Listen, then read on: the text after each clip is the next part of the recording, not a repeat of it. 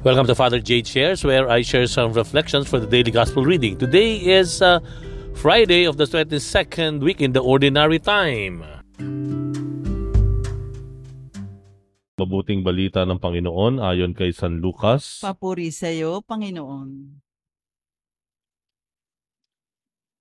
Noong panahong iyon, sinabi ng mga Pariseyo at mga eskriba kay Jesus, ang mga alagad ni Juan ay malimit mag-ayuno at manalangin.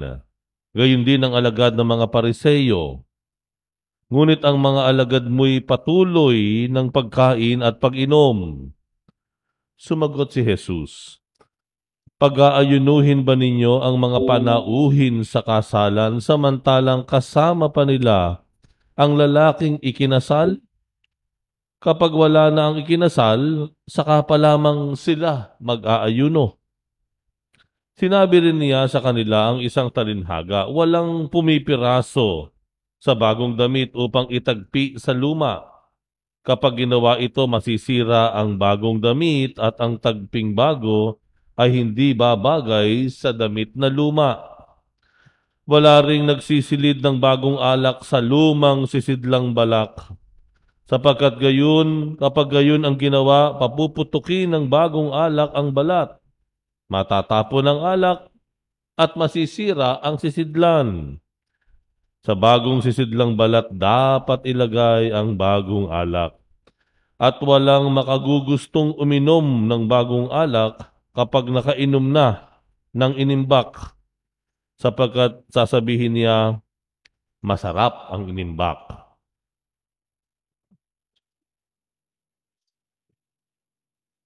Ang mabuting balita ng Panginoon. Pinupuri ka namin, Panginoong Jesucristo.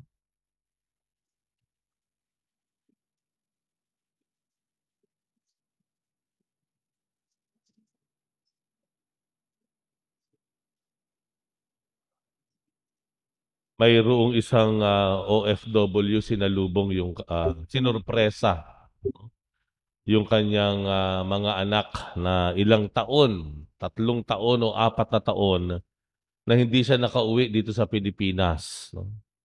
Yung mga anak, may 9 na taong gulang, may 11, at yung isa pa ay 7 taong gulang na anak.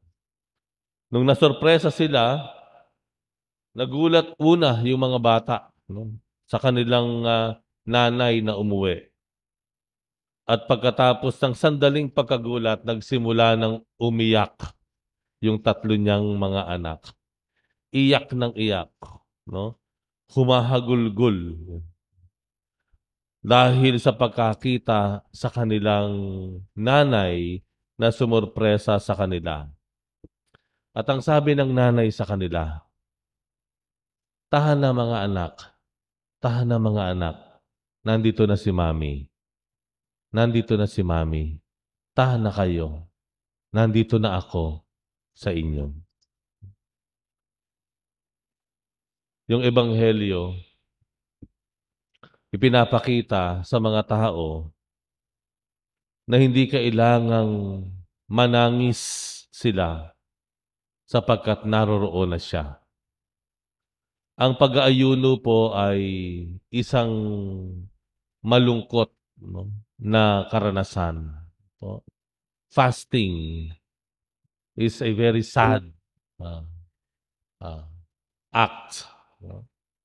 Meron po bang nag-aayuno na nagdiriwang? So medyo ito po ay isang malungkot na karanasan. No? Kaya yung sagot ng Panginoon dito sa mga Pariseyo at Eskriba, mag-aayuno ba ang mga panauhin habang ang lalaking ikinasal ay kasama nila? Dito po ipinapakita na ang pagdating ng Panginoon sa atin, sa ating piling, ay isang simula ng ating pagpapasalamat, ng ating pagdiriwang, ng ating kagalakan. Ang pagdating ng Panginoon sa buhay natin, ito ay dapat maghatid ng sigla at panibagong saya. Pero bakit nga ba minsan kahit ang isang mananampalataya ay nagsisimba, nagdarasal, may debosyon, pero lagi na lamang parang malungkot, para na lang laging inaapi, no? Parang laging natatakot. Yan. Ito po ay hindi kasalanan ng Panginoon. Hindi kakulangan ng Panginoon iyon. Iyon po ay depende sa atin. Ang pagdating ng Panginoon sa atin ay dapat maghatid ng bagong perspektibo, bagong pagtingin sa buhay, maging bagong pagtingin sa problema. Ito po ay nararanasan natin, hindi po ba? Nung tayo ay nagsimulang magsimba at lagi tayo nakapagdarasal, mayroong pagkakaiba, hindi po ba? Napansin po ba ninyo yon? Na may problema nga tayo pero parang kaya na natin. Unlike dati, nung hindi pa tayo masyado nakakapag-dasal, hindi pa natin na nabibigyan ng panahon ng pag-aaral sa salita ng Diyos, kaunting problema lamang, parang lagi agad tayong nangihina. Ano? Parang lagi na lamang hinahamon yung ating pag-asa o hope. Ayan. Pero nagsimula po tayo na magpunta sa simbahan, ano, magdasal, tumanggap ng sakramento, makinig at pagnilayan ng salita ng Diyos, magkaroon ng mga bagong brothers and sisters sa ating parokya. Dati, nag-iisa ka lang pupunta rito, tapos aalis ka, nag-iisa ka pa rin, wala kang malang binati kahit isa. Pero nagsimulang kwentuhan ka, bumati ka dun sa ibang mga kasama mo sa simbahan, nagkaroon ka ng bagong kaibigan. Pansinin po natin, di po ba? Parang may kakaibang saya, may kakaibang sigla. Yun yung sinasabi ng Panginoon. Kailangan bang mag-ayuno, manangis ang mga tao, ang mga panauhin, habang nandyan ang lalaking ikinasal? Ayan. Ngayon, hindi naman po ibig sabihin no, na po, hindi na kayo iiyak. No? Hindi na kayo malulungkot. Malulungkot pa rin tayo. Iiyak pa rin tayo. No? Pero, alam po natin na ang ating kalungkutan at pag-iyak, mayroon na ang tamang object. No? The right object. Tama po yung dahilan. Hindi basta-basta na lamang na tayo ay malulungkot o manghihina. Hindi naman po ano.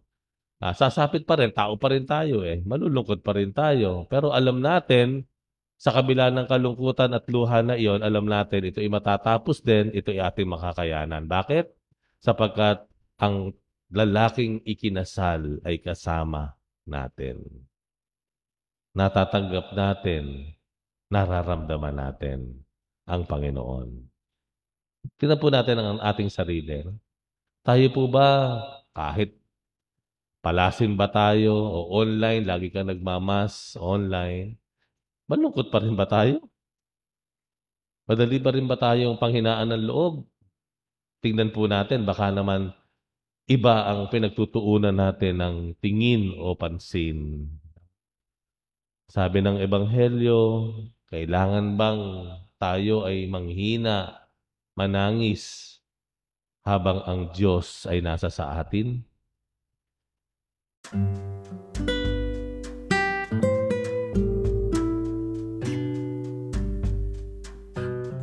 Thank you very much for reflecting with me today. We'll have another one tomorrow. Bye for now and God bless you.